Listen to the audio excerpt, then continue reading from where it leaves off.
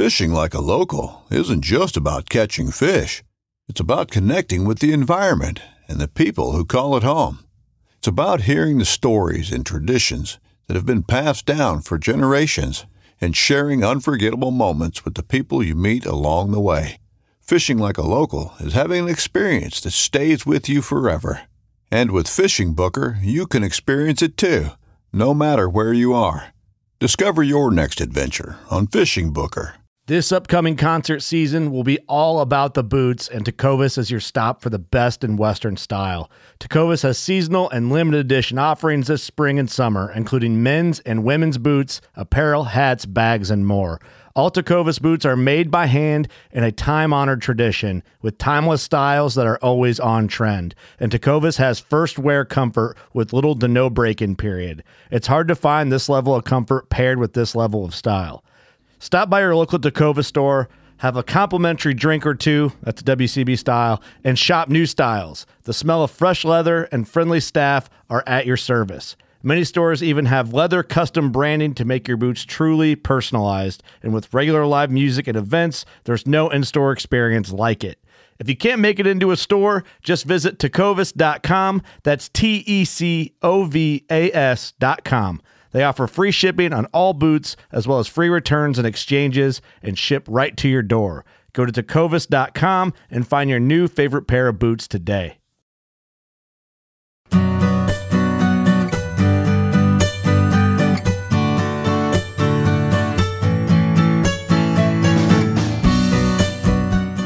You're listening to the Fish Untamed podcast, your home for fly fishing the backcountry.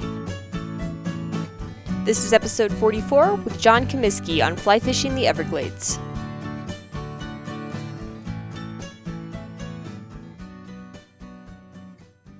Yeah, we can just hop right in. If you want to just start by maybe giving me a little bit of a background about yourself, how'd you get started in fly fishing?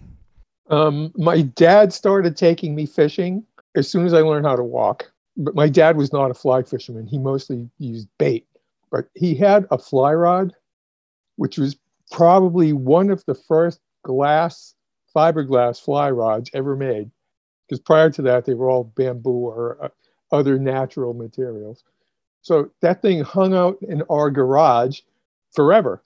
And when they said, I'm going to teach myself how to learn how to use that thing, I went to the library and got a book from the Barnes Sporting Library. It was called Fly Casting. And I took the fishing rod in my yard after reading the book and started casting. When my yard got too small, I hopped the fence into the churchyard behind me, which was a much bigger yard. And the neighbors started calling my mother, telling her that I wasn't going to catch any fish there because there wasn't any water. So even at the young age of 12 or so, which is around when this happened, I was already eccentric. So you got to tell me what it's like to learn to fly cast from a book, because I was actually just talking to somebody else about this, how we have it so nice these days, being able to watch videos or meet up with groups, and people used to have to learn it the hard way, either finding a mentor or learning it via a book, and I just can't imagine learning to fly cast from a book. What was that like? Well, you don't learn to cast very well. I had a terrible problem with tailing loops for a long time. I took a class when I got to Florida. I got here in 1984. There's a gentleman by the name of John Cave who has been running a fly fishing school since before I got here. And I took a class with him. And he got some of my kinks out. And I just worked out the rest of them from there. Not that I'm a great caster, but I'm good. I'm competent, you know. Now, did you grow up in Florida? I grew up in Massachusetts. Oh, Massachusetts. Okay, what took you to Florida? When I graduated from UMass, I got a job teaching in Brazil. And I got married.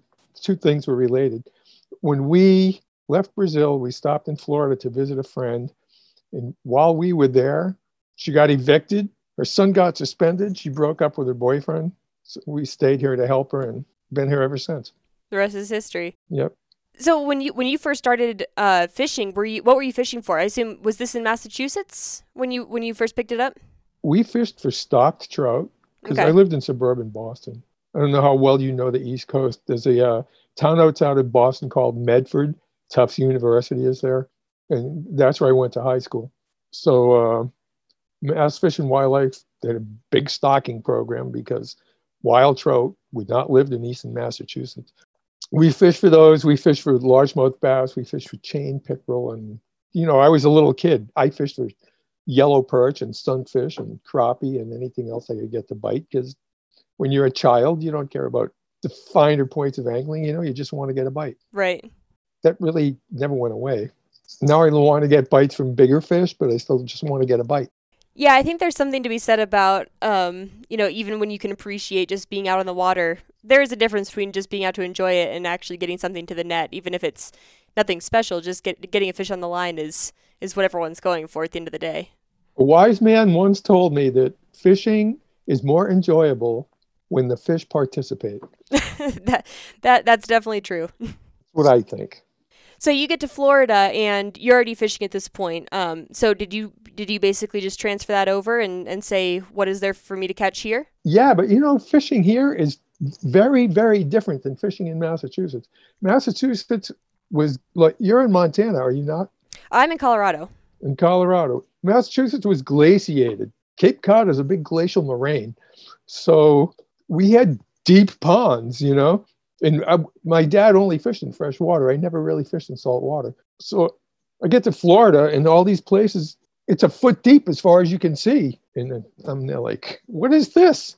I was lucky. I had a couple of guys who took me under their wing and really taught me a lot. And I started writing. And through writing, I started fishing with guides. And fishing with guides, I thought, I can do this. So I ended up getting my captain's license. I quit my teaching job and went fishing, which I have never regretted. Yes, I say that sounds kind of like the life. After teaching 8th grade physical science, oh my God, what an improvement fishing was. That's funny you mentioned that. I know a lot of teachers, and I feel like of all the grades to teach, I'm sure 7th and 8th grade have got to be up there in some of the most difficult. 8th graders do not care about molecular motion. I can assure you of that. Well, one thing I wanted to ask, I was probably going to ask it later, but you kind of brought it up there.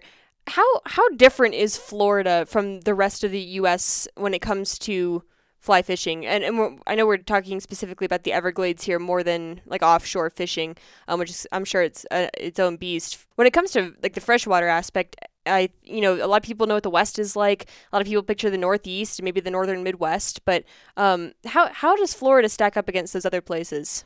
Freshwater fishing? Yeah. Well, we don't have any cold water fish, obviously. We have largemouth bass. So bass fishing is bass fishing. Where I do most of my bass fishing is a small river near me. It doesn't have any weeds. All the bass structure is fallen lumber, And because of that, you pretty much have to use floating flies, because if you use flies that sink, you hook wood all day, which gets to be aggravating and lose a lot of flies. So I only go fish there when the water's low, and I know the fish will come up. Now, is Florida pretty good for bass fishing? I feel like that's a state that comes to mind when I think of pretty solid bass fishing. There are certainly bass here. They're heavily fished. And, fish learn hook avoidance. So the heavier fish a place is, the more educated the fish that aren't removed from the water become. And they get very hard to catch. I think that the bass here could tell you the patent numbers on all the plastic baits that are made. So if you want to find good fishing, you have to be willing to spend some sweat equity and find places that are not accessible to bass boats, that are difficult to get into. Then fishing should be great. That's interesting that you mentioned that, because obviously I'm sure that any species that gets heavily fished for in a given area does wise up a bit to the angling pressure. But I don't think about bass as much when I think of that. Trout come to mind in some of these heavily fished tailwaters around where I live. It's known that the fish see the same patterns every day, and you might want to try to avoid whichever pattern the fly shop is telling everybody to use, because most likely, even if it's an effective pattern, the trout have seen it a million times. But bass don't usually come to mind when I think of that, and I guess maybe it's just because bass fishing isn't as big as trout fishing out here. But that definitely makes sense that, a bass could learn the same thing. I think people just put trout up on a pedestal when it comes to, how smart they can get. But maybe it's easy to forget that bass can do the same thing. Years ago, my younger son, Alex, got a new girlfriend. The girlfriend's mother had a little retention pond behind her house. It was an acre or two. So he's looking at the pond. And he said, I should try fishing here. So he did. He used a gurgler. You know what they are? Yeah, I haven't used one, but I'm familiar with what it is. So he used a gurgler. He killed it. He called his friend. He said, you need to come fish this place with me. In 2 weeks, they couldn't get a bite. Oh, really? They didn't keep any fast. fish either. They let all the fish go. In 2 weeks, they could not catch another one. I definitely wouldn't have guessed that it would be that quick. I would assume it's, over years. No, it happens fast. And I give you another example with saltwater fish. After 9/11, the Banana River Lagoon there's a section of the Banana River Lagoon. On the east side is the Canaveral Air Force Station. On the west side is the NASA property. So that had been open to the public for non-motorized vessels only. You could take a kayak or canoe up there. After 9/11, they closed it to all entry. After a year, they opened up the west side, but the east side stayed closed for 4.5 years. One day, my friend Tom called me and said, next Tuesday, they're opening up the no motor zone east side to badged personnel. And he was a fireman out in the Space Center, so he was said badged personnel. He invited me to go. It was like, heck yeah. Yeah. It was unbelievable. But everyone that worked out in the Space Center went fishing in 2 weeks. Those fish were the same as any of the fish anywhere else around the whole area that's not there, in the rest of the lagoon. Yeah, it only took a couple of weeks. Man, that's crazy. I mean, I know I didn't think of bass at all, but I wouldn't have even guessed that some of the more well-known, like wary fish, like trout, would pick something up so fast. It just seems like it would require, being hooked over and over and over again for that to happen. And I'm sure the bass do get hooked a bunch, but I don't know. It's just surprising to me that it would be that fast. Sweat equity is a great thing. For sure. If you can drive up to it, it's going to be hard to catch fish there. I don't care how many are in there. Well, that's the reason I really like getting out into the backcountry. That's my favorite place to fish, and that's kind of what I like to focus on when I can. And most of it's because I like putting in the work to get somewhere and then having easy fishing once I get there. Exactly. I'm not as big a fan of driving up somewhere and having to figure out the fish. I want the fish to play along, and I'll put in the miles of work to get there if I have to. So you understand exactly what I'm talking about. Right. The backcountry lakes versus the tailwaters.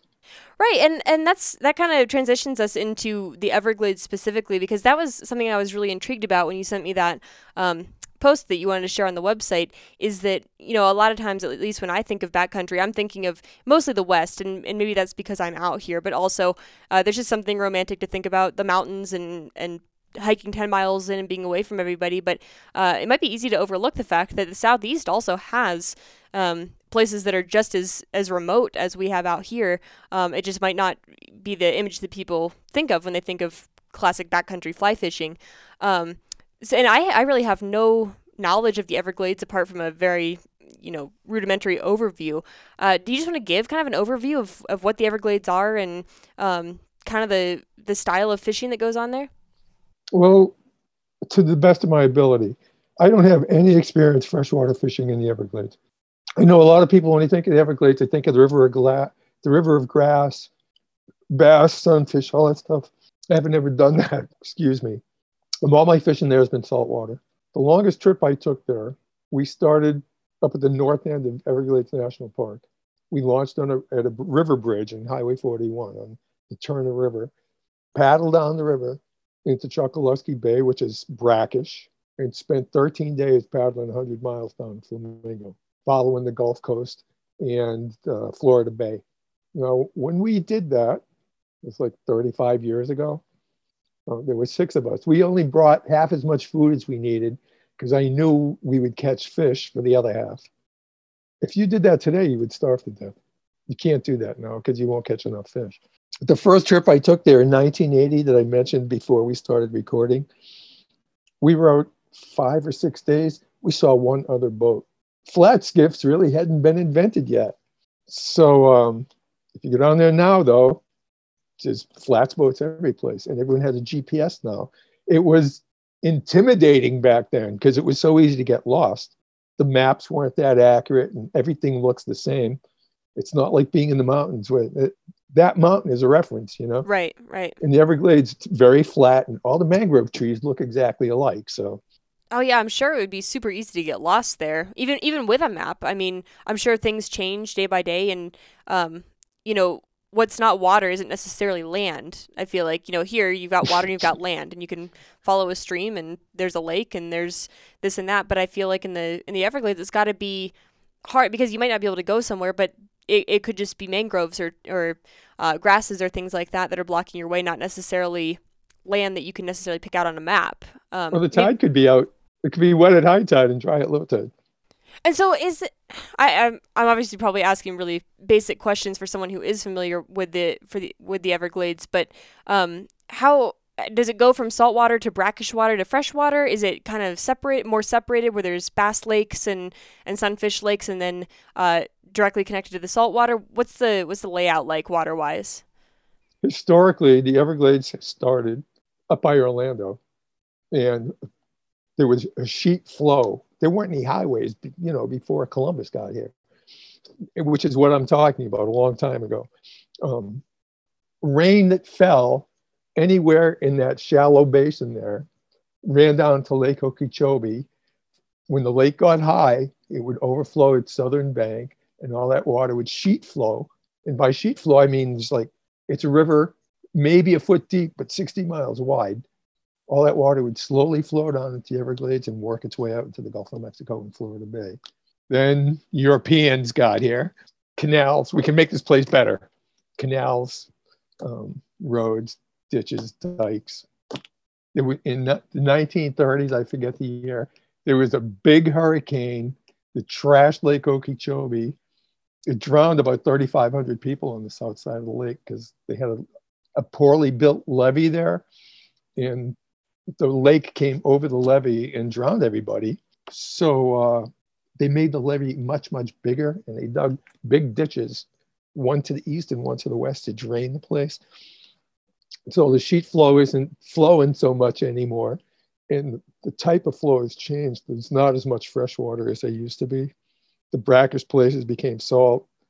The fresh places became brackish. And I've heard, since I moved here, I've heard talk about Everglades restoration, and all I've heard about it is talk. Nothing's been done. It just keeps getting worse. So is the aspect that's getting worse is that it's getting overly developed? Florida is getting overly developed. I mean, the national park is a national park, but if you build houses all around the national park, that's going to change the water flow that's going into the park, which is what's happened. Yeah, I think it's easy to think that if it's a national park, it's protected, but environmental factors don't care too much about boundaries that people have put on a map. My point exactly. So how much of the Everglades is national park versus the entire area? Like, how much of it's not in the national park? Is it a significant? The national park is most about of it? 2 million acres. Okay. Which is a big chunk of property. I mean, you definitely get lost in there, you know, and they still fish in there. And believe me, there's plenty of bugs that will take your blood. But all around it keeps getting built and built and built and built. Okay, so there's a significant portion that's not protected. I would assume more of it's not protected than it is. Between Lake Okeechobee and where the Everglades National Park is, there are large farms that grow sugar cane, which adds to the water quality problems because they use a lot of fertilizer, you know. All that land is privately owned, and when it's not productive for growing sugarcane anymore, what do you suppose is going to happen to it? It will start popping houses up. I moved to Florida in 1984. I used to belong to the League of Environmental Educators in Florida, at which their conferences, I learned that 900 people a day moved to Florida. That was going on in 1984. It has not changed. So if you add 1,000 people a day over 30 or 40 years, that's a big difference in population. It hasn't slowed down. People that live in New York, this time of year, they get fed up with snow and ice and plows and all that stuff, and they move down here. No one's put a gate up. Yeah, we have the same issue out here in Colorado, and I'm maybe not want to talk about it because I moved out here as well, probably before the major rush started. But I always wonder, what's it like to live in a state where people are leaving? Because it seems like most of the places out west, and I'm sure where you are, and some of the other states, it's just a mad rush of people into it. And I always wonder what it's like to be in one of the states that is losing people instead of gaining them. Because out here, it's the same way. And for us, the problems are things like traffic and people getting out on the trails when it's sensitive times for like elk populations and things like that. So that's what we're dealing with versus your overdevelopment in the Everglades. But the same overall issue of just too many people too quickly in too small of a space that can't handle that influx.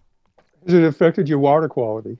I'm not sure about the water quality itself. I hear about it more often in terms of wildlife populations being affected. Obviously, you have a lot more water in your state than we do, and I'm sure, like down here in Denver, we might deal with water quality issues, but up in the mountains, I feel like it's generally like water quality isn't what comes to mind when it comes to overpopulation of people.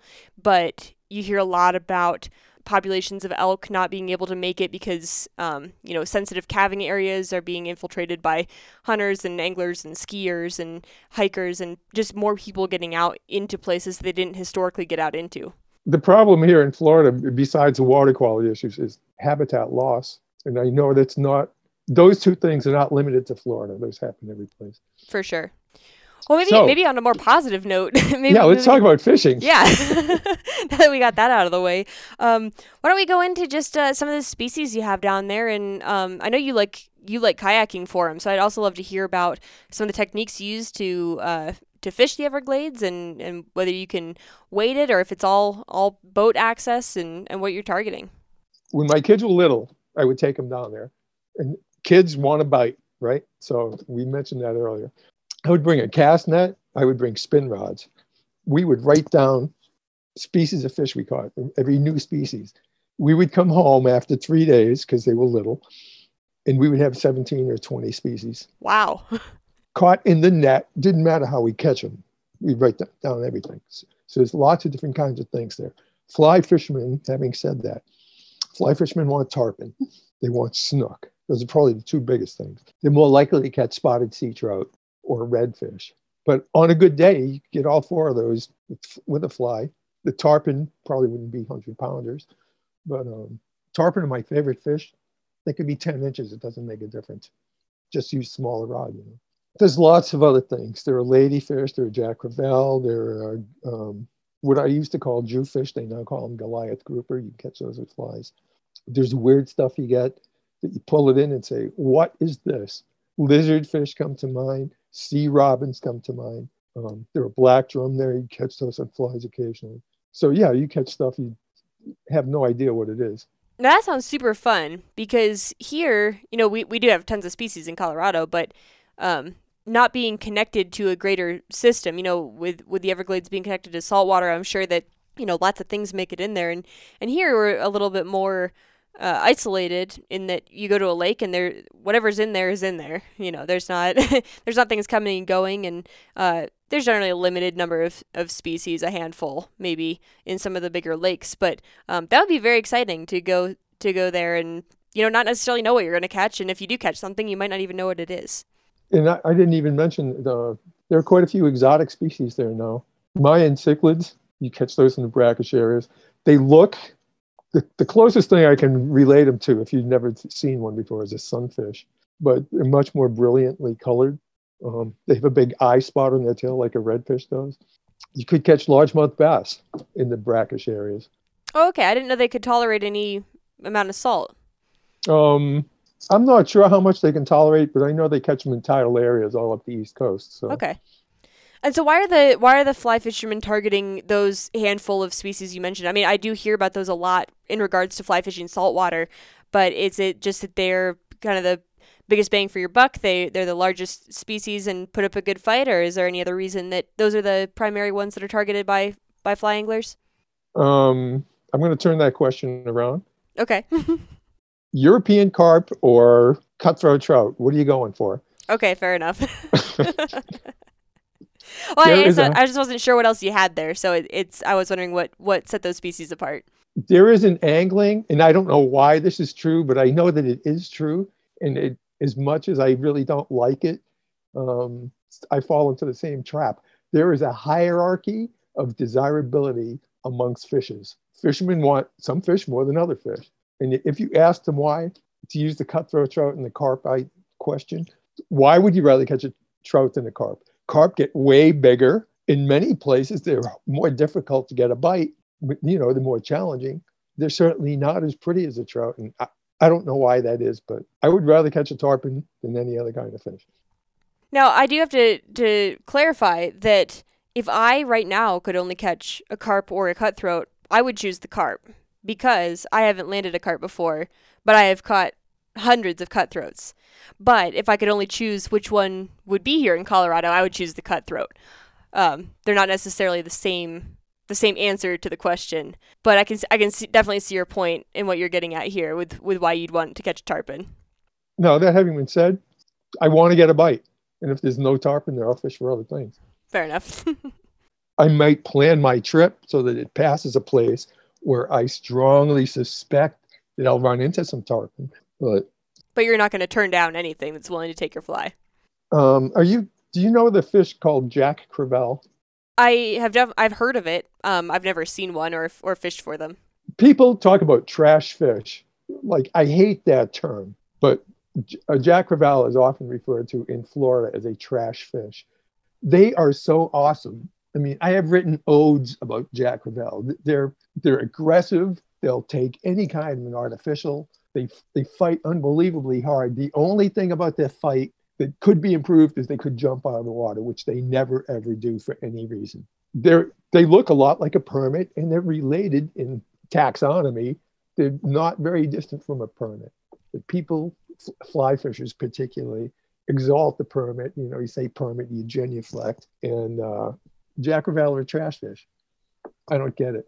That's really interesting that you mentioned that, because I feel like everything you just said is exactly the situation we have out here with mountain whitefish, which, you said that your Jack Crevalle are related to permit. They look kind of like a permit, but they're considered trash, despite the fact that permit are, the creme de la creme of fly fishing saltwater. And here, everyone extols the virtues of trout, and we have the mountain whitefish, which is native, so it's not in the same realm as something like a carp, which could be considered a trash fish, but with the reasoning being they're not really supposed to be here, that they're kind of ugly compared to some of the other fish. But mountain whitefish are native. They are also related to trout, and I love them because they put up a way better fight than trout. I would rather catch a mountain whitefish any day than a trout, and people hate them, and I have no idea why. It's just attitude. I mean, that must be it. Maybe it's because they're kind of a grayish tan color instead of brightly colored. I don't know how your fish stack up in terms of color, but I agree that I've never really understood that trash fish mentality. I'll take whatever will bite my line, but especially if it's something that's a native fish. All that having been said, I really dislike catfish. Why is that? They have spines. So if you catch them and you handle them, you might get stuck. And I've been stuck 3 times. The first time I had to go to the hospital to get it out. It's painful, No, I know some of the smaller catfish that I'm familiar with, I don't know if they're true catfish or if they're just related, but like mad toms are actually venomous in their spines. Are catfish as well, or are catfish just a painful stab, kind of like if you handle a bluegill or a bass and you grab the dorsal fin wrong, you might get a jab in the hand? Catfish spines are barbed like bee stings or porcupine quills. Oh, okay. So they're hard to get out. A little bit worse. And they have all that slime, which is full of bacteria. It's a puncture wound, so it gets infected easily. I know I got stuck the second time in the same place I got stuck the first time, but I was in a boat with 4 other people, and I cut the spine off the catfish, and I gave the guy one of the other guys in the boat my pliers, and I said, just pull it out. I'm going to look the other way. So we pulled it out, and then, have you had a toothache ever? I did. Well, I don't know if it was a true toothache. I got a reverse. What's it called? When you're diving and you get a blocked nasal passage, and it happened above my tooth. So it definitely felt like a toothache, even if it wasn't a true toothache. But it brought me to tears. This thing went all the way up to my shoulder from my bird finger in my right hand. So Now, is yeah, I there could. spine in the dorsal fin, or is it? There's a dorsal spine and 2 pectoral spines. Okay. Are the catfish in this brackish water, or is this a freshwater only issue? Catfish have more species than any other fish family. They're found in lots of different types of environments. In Florida, there are 2 species in salt water. There's the hardhead cat, which is the one I'm talking about specifically. There's a gaff top sail cat, which we usually call sail cats, that are a little more sporting, although even slimier. So we got 2 in salt water that you can catch them any place in the ocean, in the Gulf. And you will occasionally catch them on flies. Yeah, I've seen. I think I've seen 1 or 2 catfish caught on flies. I've never caught one on a fly, but I've seen it happen, and it seems fairly unlikely compared to how people usually target them with the smelly baits on a hook on the bottom. I'm not really sure what gets them to take a fly, but I guess it's just anything can happen if you do it long enough. Channel cats are pretty aggressive. They will take flies sometimes. I've caught several in the St. Johns River. Now, going back to Everglades fishing, I know you mentioned when you sent over that post and the pictures you sent that you are mostly in a kayak. Is that pretty standard? Are boats in general standard? Is there any way to fish the Everglades without some sort of watercraft? No.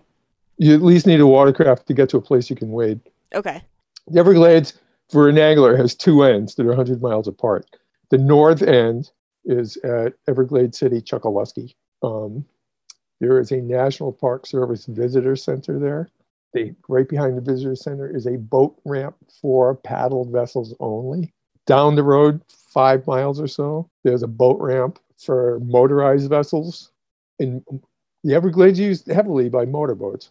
So at the south end, access is, you have to go through Miami to the end of the Florida Turnpike.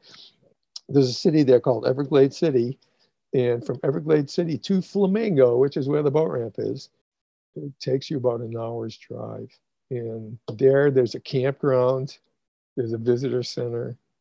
They used to have a motel there. It got flooded out a couple times in hurricanes. So now they've put some new kind of structures in there that they rent out to people that don't want a tent. But if you were interested in camping, you could do it there, which you cannot do up at the other end. Oh, interesting. So there is land out there that you can just throw up a tent on and boat to it, I assume? Yes. So like I mentioned earlier, we took a 13-day trip in canoes. That trip was in canoes. It's hard to take a 13-day trip in kayaks.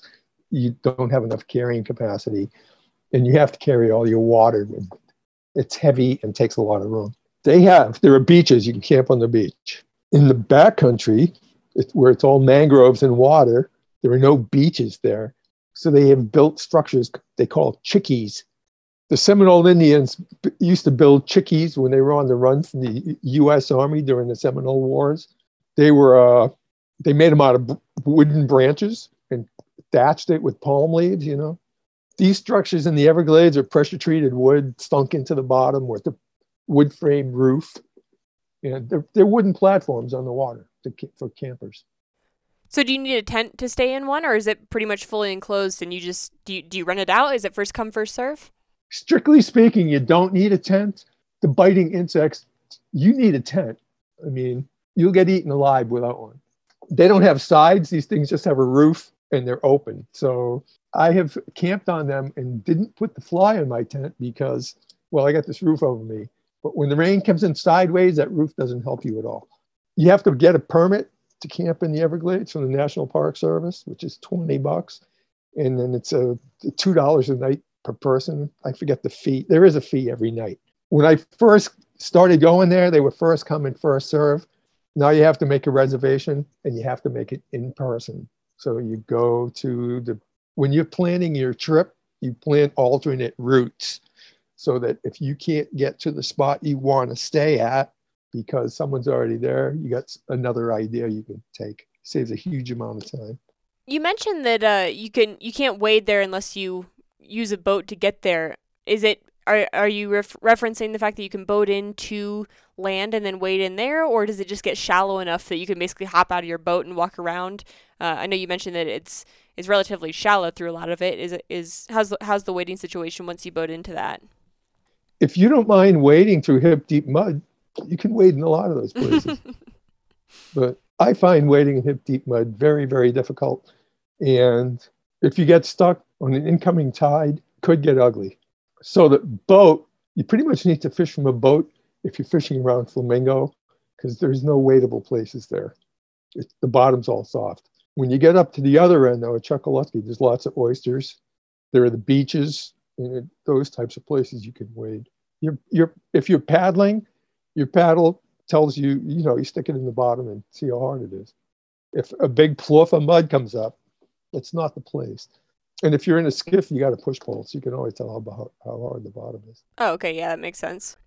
So I remember when you shared that post, I think it was in that you mentioned, don't worry about the reptiles. Is that a concern for people? Are there a lot of alligators around? Is that anything to keep in mind when you're fishing, or is that a non-issue? There are alligators. There are American crocodiles. Now there's pythons. Oh yeah, I've heard about that. I haven't seen one myself, but I have a friend who's seen two. Katie, it's like out west. Are you going to worry about the grizzly bears? They're there. The most dangerous thing any of us do, and we all do it without thinking twice about it, is we get in a car and we drive. I knew that's what you were going to come up with. It's by far the most risky thing we do. We don't ever think twice about it. But an alligator might bite you. Oh my God, I'm not doing that. Right. I guess I was just thinking in the same line, we don't have grizzly bears here, but it was a concern when we were up in Montana. But it was something that was on our mind, but it didn't stop us from doing what we wanted to do. I don't know if maybe the alligators would fall into that same category of, I'm still going to go fishing. I'm not going to let it affect my day. But is it still on your mind when you're out there, or is it completely overblown by whatever alligator media out there is pushing the fact that these things are man-eaters, just out to get anyone they see? Most of the time when alligators, let's say, attack people, because I can't find the other word I want, there's a couple different situations this typically happens. The alligator is living in a residential area because there's water all over Florida. I mean, they dug canals to make waterfront property, People start feeding them. So if an alligator associates people with food and the people don't come up with the food, they might become food. So pretty much the same as a problem bear here. Exactly. Or people are out, they've used chemicals to alter reality, and they're out at night and say, let's go swimming. That is a really stupid thing to do, because that's when alligators feed, is at night. You don't go out in a lake and splash around because you had a few too many beers and maybe smoked a couple doobies, It's still a bad idea. So basically, operate with common sense, and there's nothing really to worry about. I've been fishing here since 1984. I've never had a problem. The other thing I get from a lot of time from people out west too. You ever use belly boats here? Hell no. That's not a good idea either, for obvious reasons. I'm glad you mentioned that, because I was thinking, okay, well, if boats are necessary, I'm used to using a belly boat. Maybe that would be good. So I'm glad I didn't ask that and make a fool of myself. Because if you're in salt water, it's not just gators. Now you got to worry about sharks. Oh yeah, I mean, do you encounter those a lot? Oh my God! If you don't see sharks, you're not going to see anything else. It all works together. When you're out there, and you've asked me about, well, what are you looking for, kind of thing. You want to see stuff. You want to see lots of mullet. You want to see lots of little minnows. You want to see sharks. You want to see birds diving.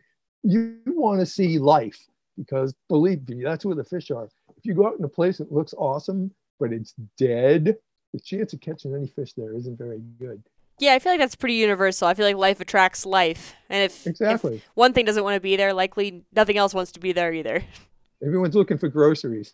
Now, what kind of gear are you using, apart from the boat, in terms of rod weights, line types, things like that? I know you said for the bass in freshwater, you're using mostly floating lines, things like that, and maybe floating flies too, just because of the submerged logs and things. But when you're targeting some of these other species like tarpon and redfish and snook and things like that, what kind of gear are you using? The last trip I took down there was in November. I went down with my buddy Mike, who brought his dog. It's a service dog because the park doesn't allow pets out there, but this is a service dog. So we went kayaking to the Gulf. It was not a In Epic, we're going to do 80 miles trip. We went out to an island that was 5 miles out. We camped there. We stayed there 4 or 5 nights. Came back. I brought a spin rod, which I didn't use very much, and I brought a 6-weight. 6-weight had a floating line on it. I'm not a fan of sinking lines, and I'm fishing in shallow water, so I don't really need one. Now, that having been said, I would tell most people to bring an 8-weight because I know how to cast and I know how to fight fish, and I've done all this stuff. The chance of hooking a big fish that the 6-weight couldn't handle is real. So, if I hooked a big fish, I'd be undergunned. But most of the fish you can handle with a 6-weight. And how about the flies? I know, a lot of the time the rod is, for matching the fish, but a lot of the other times it's basically just matching the fly that you're trying to cast. What kind of flies are you using for these fish? You need flies that imitate fish. You need flies that imitate shrimp. You need a few that imitate crabs. You need some attractor style flies that don't imitate anything. The gurgler I mentioned earlier would fall in that category. A spoon fly. I don't often use spoon flies because I don't make them. I hate working with epoxy, but they're not a bad thing to have. Most of my flies are like number 4. A big one would be number 2. I always carry some big ones in case I run into some big tarpon, or I get this idea that I'm going to throw a big fly for snook, but I want it to be synthetic so it sheds water so I can throw it with a small rod. Now, are you mostly sight fishing for these fish? I sight fish whenever I can. At high tide, it's very hard to do, especially from a kayak because you're so low to the water. Sometimes at high tide, I just go take a nap. So my kayak, I have an ocean kayak drifter, which they haven't made them in quite a while. I bought it in 2003. I can stand up in it. So if it's not windy and there's not a strong current, I can stand up and look for fish in that. Get a little better view from up there, I'm sure. Yeah. If there's a lot of fish around, I don't need to do that. If the water's shallow, because I can see them. Kayaks are very stealthy. I catch fish in the kayak with the leader in the tip of the rod. I just got 2 yesterday like that. Fish was right next to me, but it didn't know I was there. So, yeah, I grew up fishing. Obviously not saltwater fish like you are, but I grew up fishing in a kayak for smallmouth bass, and I always appreciated that too. That as long as you set the paddle down and don't risk like banging that up against the boat itself, you can paddle right over things, and they do not care that you're there. My kayak's bright yellow. I know everyone wants a camo kayak because they're cool. I ran a skiff as a fishing guide for a long time. I hated camo kayaks. Early in the morning, when the light's bad, you can't see them. And I don't want to get run over by a guy in a motorboat. I got a bright yellow kayak. Look at me. I'm right here. So the fishermen are worried that the fish are going to see them. But I'm telling you right now, they don't care. It happens all the time. The end of the leader is in the tip of the rod. The fish is like 12, 14 feet away. They eat the fly without any hesitation. Well, and you can't fish anyway if you get run over by a boat. So I think it might be worth weighing the pros and cons there and just saying I don't care if the fish see this, even if they do care. Well, the types of places I like to fish, motorboats aren't usually an issue anyway, but it's the sweat equity again. There are ponds down out of Flamingo where they don't allow motorboats. So when I fish there, I always go back in those ponds. Now, the fish move in and out of them. So in the ponds, they're not little ponds. They're quite large. So if you go in there, you can spend a whole day there and not see anything. But that's the risk you take when you go fishing anywhere around here. Birds have wings and they go from place to place. Fish have fins and they go from place to place. So if you're starting cold, like when I used to go to the Everglades, it would take me sometimes 2-3 days to figure out what was going on before I really started to do well.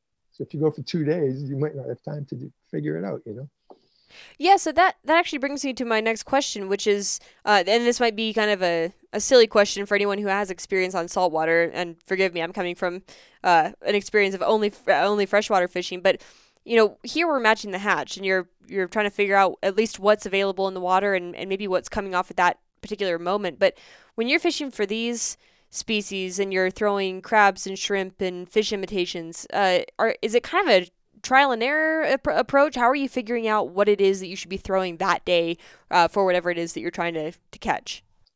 I wish I could give you a very scientific, well thought out answer. On my rod right now, my 6-weight, I have a brown slider. It's a little shrimp imitation. It's tied to a number 4 hook. That fly has been on there for probably 2 months now. Not the same one because they wore out. I broke one off yesterday. Leadering the fish. I don't carry a net. I just grab them with my hand. So I got to grab the leader and pull them in. And when I did that, it broke at the knot, you know. You are used to, trout in particular, being very fussy about what they will and will not eat. Our fish tend to eat anything that's easy. Am I making sense? Yeah, no, I that's kind of how I remember bass fishing at times being. You put it in front of their face. They will sometimes become selective, but most of the time, if you throw it in front of them and make it easy for them to take it, they will. It's so like people ask me, oh, go ahead. Oh, I was just saying, so you're using imitations of things that they know they like to eat, but it's not necessarily choosing the exact pattern that you need for that exact moment on that exact day. It's giving them something they know they like and making it available to them and making it an easy choice for them to want to eat it versus passing it up. Yeah, and there's a lot of gut feeling that goes on too. I mean, I've been doing this a long time. How much current is there? How high is the water? How murky is it? Some kind of calculus goes on in my head without any conscious effort going on. And I open my fly box and pick the magic one. And sometimes I'm actually right, you know? And if not, I throw it for 30 minutes and change. You know, that's the thing across the board, too. Regardless of how much people insist that you need to match the hatch for trout, at the end of the day, sometimes you just open it up and you see a fly that you just want to fish. And it doesn't really matter whether it's what's hatching or not. And, you know, sometimes that works just as well as whatever would be the, you know, technically correct fly to choose. Sometimes something just feels right, or sometimes you have a favorite fly just for no reason in particular, just feels like the one. And those are my favorite days, though, is when you've just had some sort of intuition and it works out. Fishing here, at least, I think that colors and patterns and all that stuff, way more important to the fisherman than the fish. I'm going to relate it to spin fishing with my friend Mike, because Mike very rarely fly fishes. Mike's favorite lure is called the Voodoo Shrimp. It's about 3.5 inches long. It's got a single hook. It's made out of plastic. If it didn't have a hook in it, you'd think you could bread it up and fry it and eat it yourself, you know. It's very realistic looking. I like, when I'm spin fishing, a little 3-inch plastic shad. Again, fish with a single hook. I hate lures with gang hooks because why would you use them? One is plenty, you know. Mike and I fish next to each other, and we take a trip every year of at least a week. When we've been doing that since 2013. So you start to see patterns, you know. There are days Mike outfishes me. There are days I outfish him. And there are days where it doesn't make a difference. And in the end, it all comes out in the wash. So when I say, well, it doesn't really matter, just tie on something that you have faith in and throw it out there. Right. Pick something that makes you happy. Mm-hmm. The fish will let you know. Yeah, I mean, the biggest thing that can, or the worst thing that can happen is that the fish don't take it and you just change flies. It's not like you have to marry a fly and use it for the rest of your life. They have a fishing tournament here called the Two Fly, which I haven't. I mean, I'm not a tournament fisherman. I don't get it. But the Two Fly, at the start of the tournament, you get an envelope. You don't get to choose the flies. You get an envelope, and in the envelope are 2 flies. And How interesting! You get to use that day. Yeah, I feel like I've heard of like a 1-fly tournament, but I think you get to choose your fly now. I haven't heard of this one where they basically assign you flies. Yeah, they just give you an envelope. I think it's completely random. The envelopes aren't marked in any way, I don't believe. They just hand you one, and that's what you get. Well, go ahead. No, I was going to say I digress. Oh, no, the last topic I wanted to ask you about, and this is another thing I know you mentioned in the post you sent over to me, but is if someone wants to come to Florida and pull this off, is there a quick summary of how to kind of organize a trip to the Everglades, places to rent things, and what you might need to do a trip there yourself? This would be a great time to plug my book, Fishing the Everglades, but it's been out of print. No, it's been out of print for a long time. That was the first book I ever wrote. It was called Fishing the Everglades, a guide for the small boater. It was about taking trips in the Everglades and going fishing. It was not limited to fly fishing. It was fishing. It even had bait selection. There are outfitters. Obviously, if you were coming from Colorado, unless you had a canoe and all the paddle stuff, a canoe or a kayak, whatever type of vessel you preferred, you have to obtain that somehow. You go to an outfitter, they have all the stuff. They give you everything you need but your fishing tackle, and off you go. You have to go to the National Park Service website. There's a trip planner on there to show you where all the campsites are, what the distances between them are. You know, there are days when 10 miles goes easy, and there are days when 10 miles is an all-day struggle. When you're making your plan, you need to keep that in mind. If you're going against the wind and the tide, 10 miles is a really long way. If you're young and healthy and strong, then you could be quite ambitious in your plan. If you are hesitant about your skills and abilities to pull something like this off, take a small loop trip. Out of Chokoloskee, the nearest campsite is 4 or 5 miles away, and there are several at approximately that distance.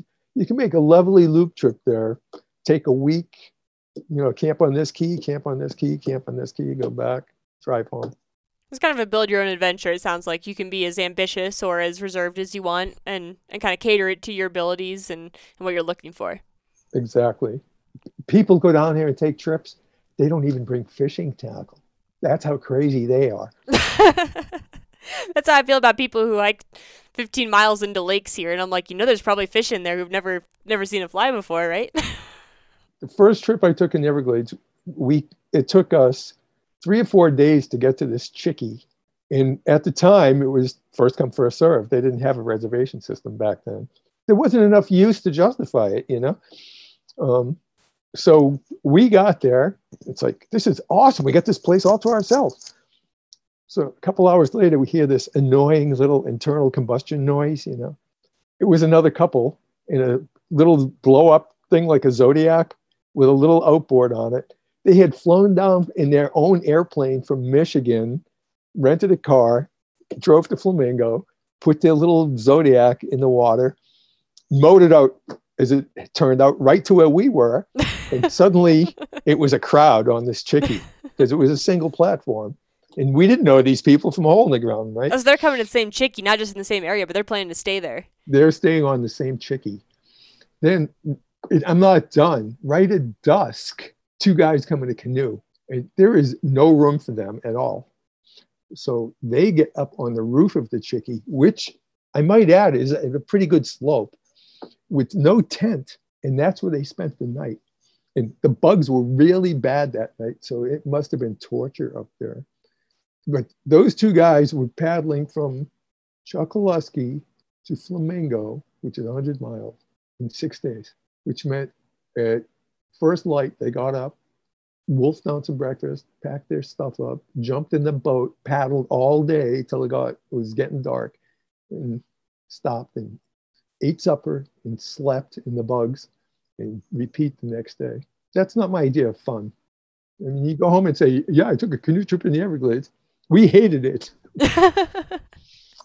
What's the point, Well, that's something I didn't even think about, is the fact that, at least out here, I know I keep comparing this to where I am, but that's the reference I have, is that if you plan to camp somewhere and you show up and someone's camping there, you just walk until you find a new camp spot. But out there, if you plan to camp in one of those chickies and you show up and someone's there, it's not like you can just set up camp 50 feet away in the middle of the water and sleep there. You kind of have to, if the sun's going down, you got to kind of camp there. So you're kind of putting all your eggs in one basket. I guess I don't know how spread out they are, but I assume that they're not all stacked on top of one another, and that if you show up to one, it might be the only one in that area. That's why there's a reservation system now. Ah, okay. And something like now, a lot of them are doubles too. Back in 1980, there weren't any doubles; they were all single ones. But now they have double ones, and you can fit. And the platforms themselves are larger, so you might, if you're friends, you might be able to fit 6 people on one platform and 6 people on the other platform, and that's a fairly large group. The largest. I prefer going down there with only one other person. It just makes everything easier. Or I take a lot of solo trips. Yeah, I feel like in general, the fewer people, the easier every trip is. It's just, it takes so long to get going, and there's so much inertia involved in whatever you're doing. Once you get started, it's harder to stop. You have to discuss everything at length. You can't just make a decision and do it, Yeah, I take very few trips with more than maybe 3 or 4 people, because that's about the maximum number I want to debate with about what we should be doing at any given moment. Are you able to fish by yourself, or do you have to concern yourself with personal safety? No, I fish by myself quite a bit. I probably do 2 or 3 solo trips, like backpacking trips every year, and then I do a lot of just day fishing by myself.